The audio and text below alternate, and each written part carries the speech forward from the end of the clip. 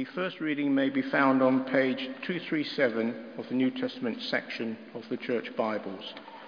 It is taken from 1 John chapter 3, verses 1 to 10. See what love the Father has given us, that we should be called children of God. And that is what we are.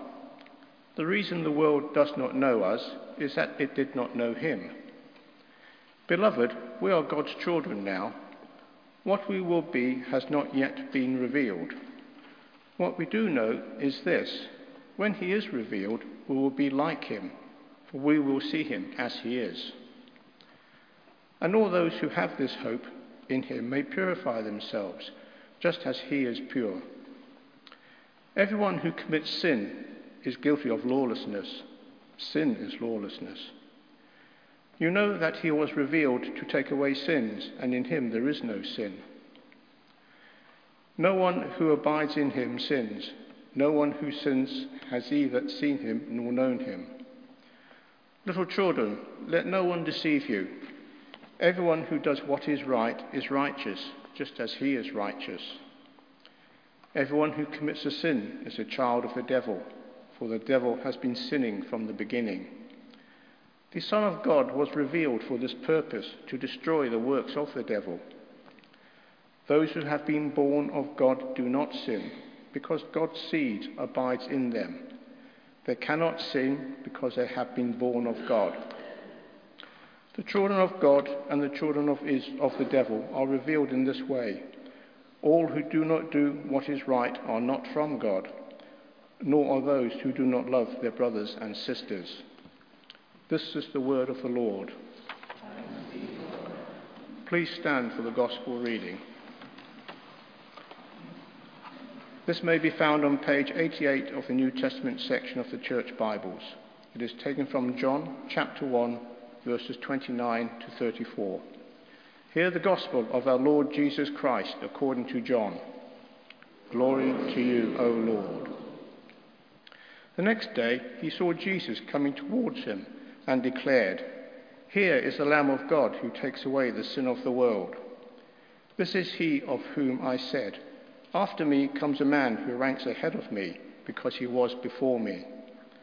I myself did not know him, but I came baptizing with water for this reason, that he might be revealed to Israel." And John testified, "I saw the Spirit descending from heaven like a dove, and it remained on him.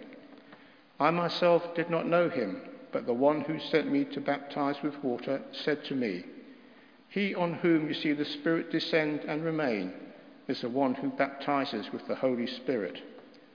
And I myself have seen and testified that this is the Son of God." This is the gospel of the Lord. Praise to you, O Christ. Let us pray together. May the words of my mouth and the meditations of all our hearts be pleasing in your sight, O Lord, our rock and our Redeemer. Amen. See what love the Father has given to us, that we should be called children of God. And that is what we are. This letter of 1 John that we've been journeying through in recent weeks is a letter from a spiritual father to his spiritual children. In fact, 14 times in 1 John, in 105 verses, the word child or children or little children comes up. We see this today in our own passage in verse 1, verse 2, verse 7 and verse 10, page 237. This language of being children of God fills the letter. And in fact, so too the language of being born of God. You'll see that in verse 9. And again, it's been a theme in pretty much every chapter of the book, this idea that we are born of God. And so 1 John, as we're journeying through, hopefully it's been a reassuring letter for us who know and trust Christ. A spiritual father writing to spiritual children so that they will know that they are God's children. So that chapter 1, they will know what it means to walk in the light. to be honest about sin, to not cover it up or excuse it or hide it away, but to come into the light. And in chapter 2, as we heard from Phil, to walk in love. Love towards our brothers and sisters in God's family. And then last week with Stephen Hunter, we learnt that God's children walk in the truth. They continue to believe in God's only Son, even when others around them, or perhaps even within the church, begin to move away from that. And so today, we consider in 1 John 3 what it means to be children of God and to bear the family likeness. Think about your own family tree.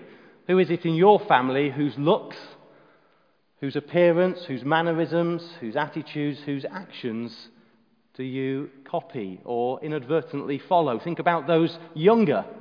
Where can you see a chip off the old block?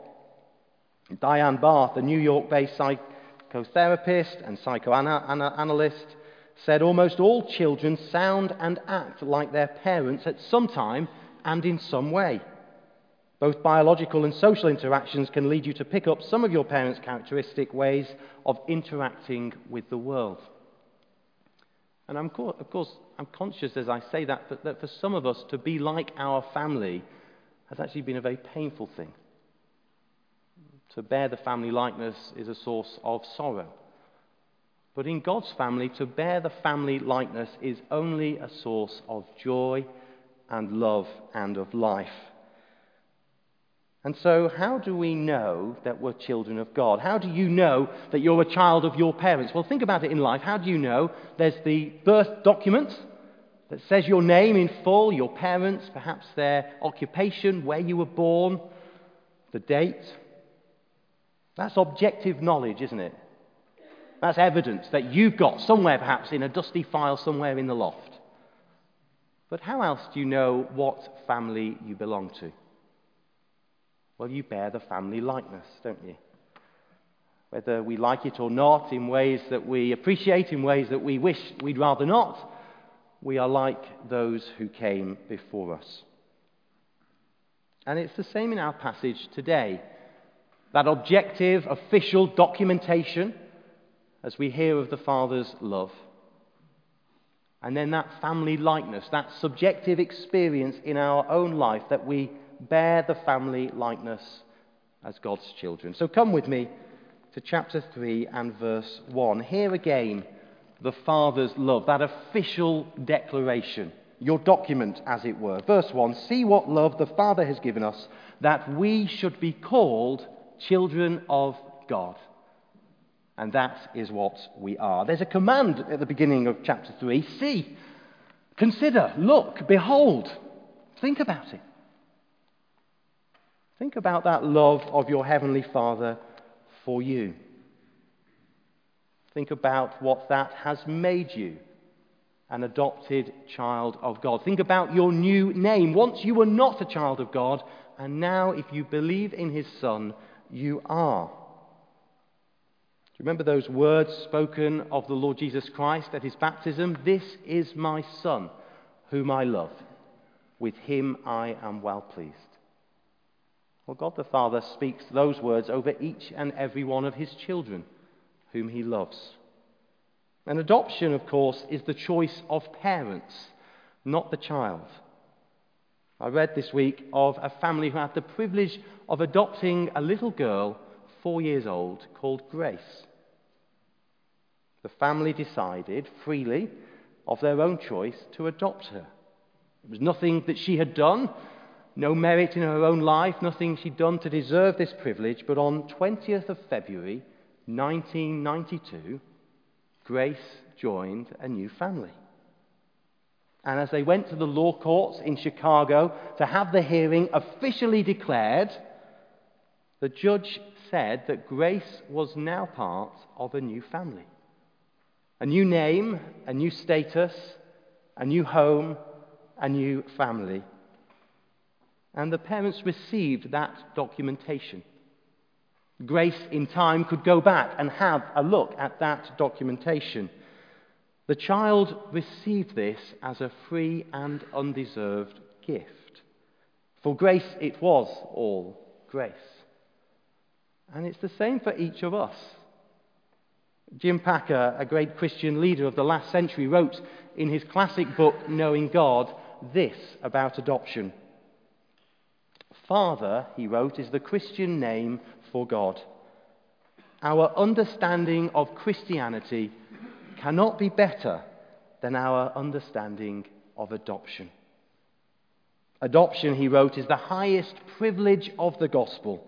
The traitor is forgiven, brought in for supper, and given the family name. To be right with God, the judge, is a great thing, but to be loved and cared for by God the Father is greater. See what love the Father has lavished, has shown, has poured upon you and I, that we should be called children of God. And so when someone asks you, are you a Christian? I wonder what you say.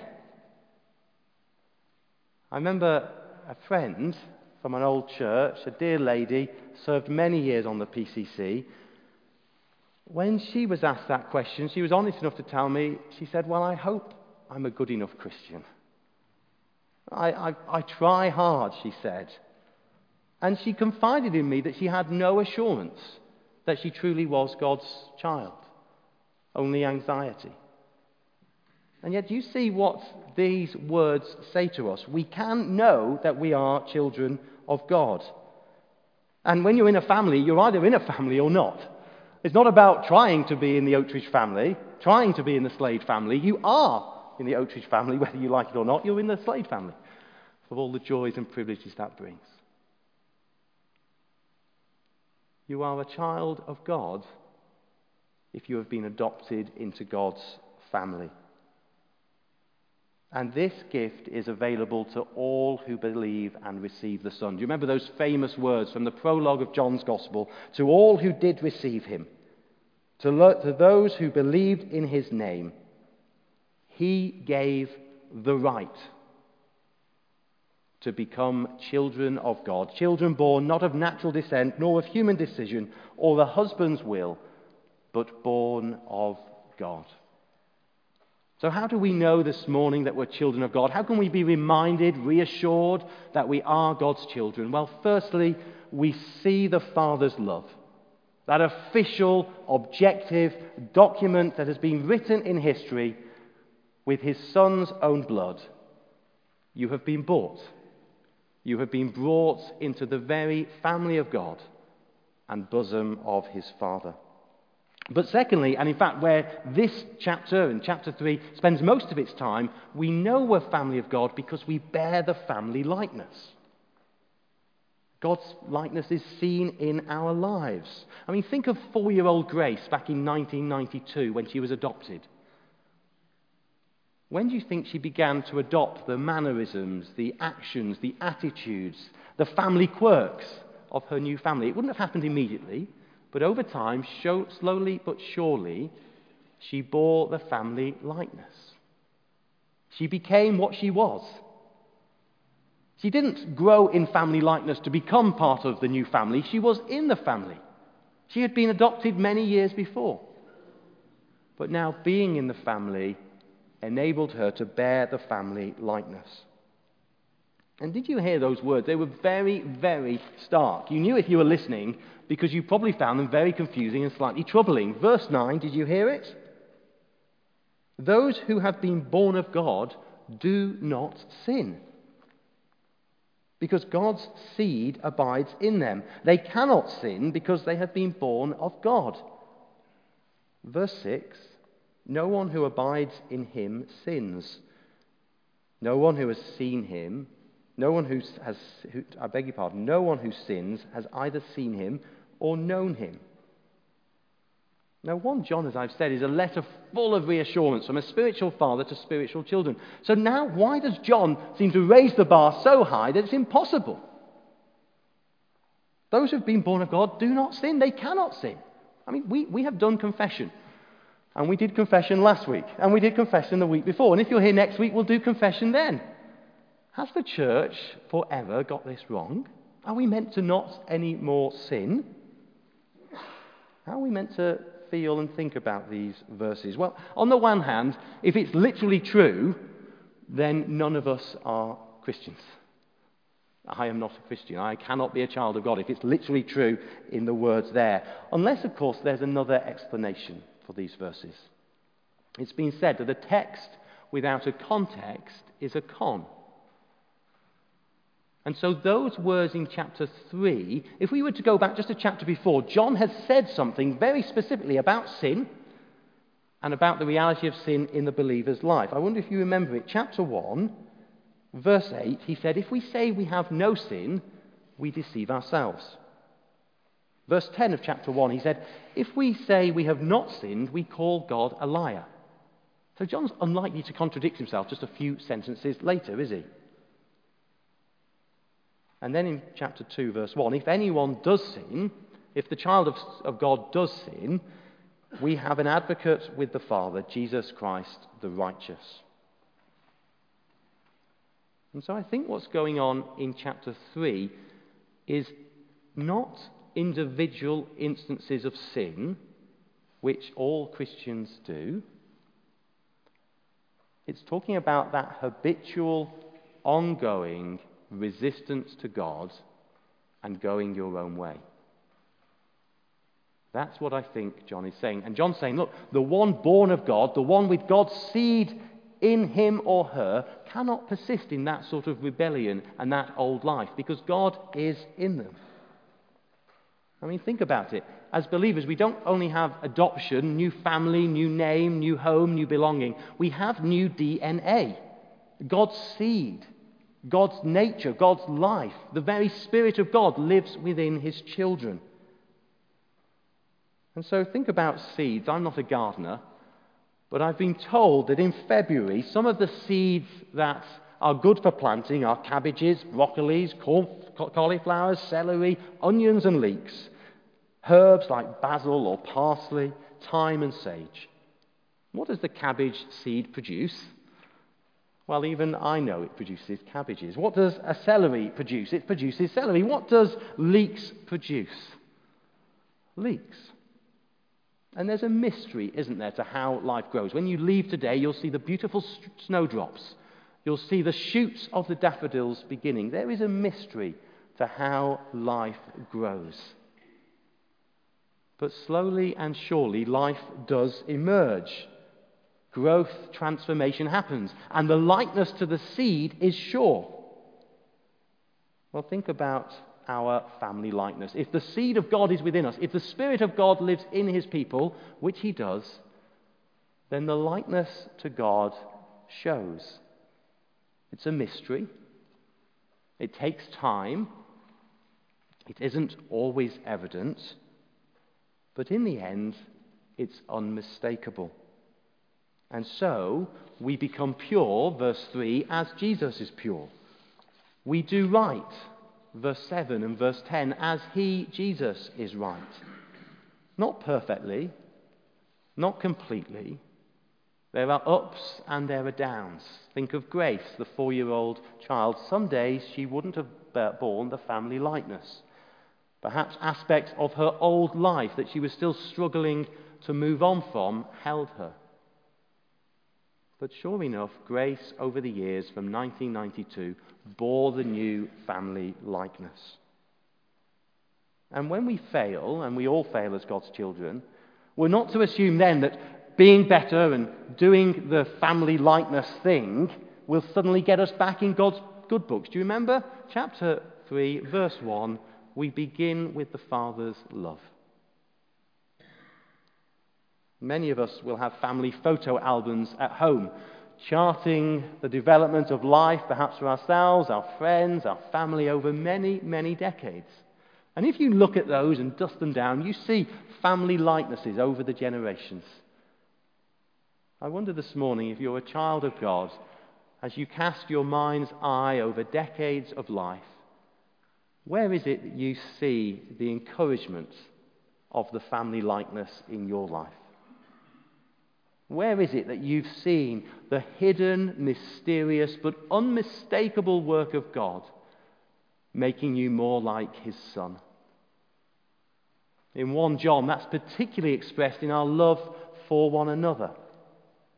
I wonder if you can see areas in your life where once you were more irritable than you are now. You might still be sometimes. Now you love another where you found it easier to judge previously, but you still judge sometimes. Now you're more likely to say an encouraging and kind remark rather than put someone down, but you still do sometimes.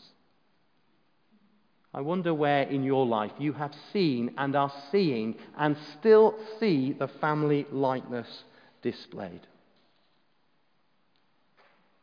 And in God's family, when we struggle to see it, we return to the Father's love. We see again his love poured out for us. For we are family of God, children of God, not because we bear the family likeness. We are family of God, and therefore, as a result of, we bear the family likeness. And I'm conscious that this morning some of us may feel crushed as we consider whether or not we do bear the family likeness of God and his Son. Some of us might feel encouraged.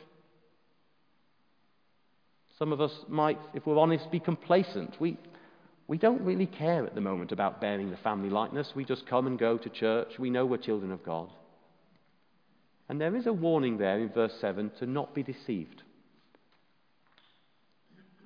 Those who are children of God will show it in their lives.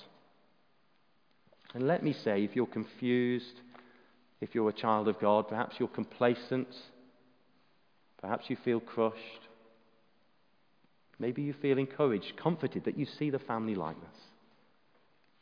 Well, whichever of those categories you feel you might fall into, or indeed more than one, realize that the best for the family of God is yet to come. Verse 2. We know that when we see him, when we see the Lord Jesus, we will be like him, for we will see him as he is. Let us pray.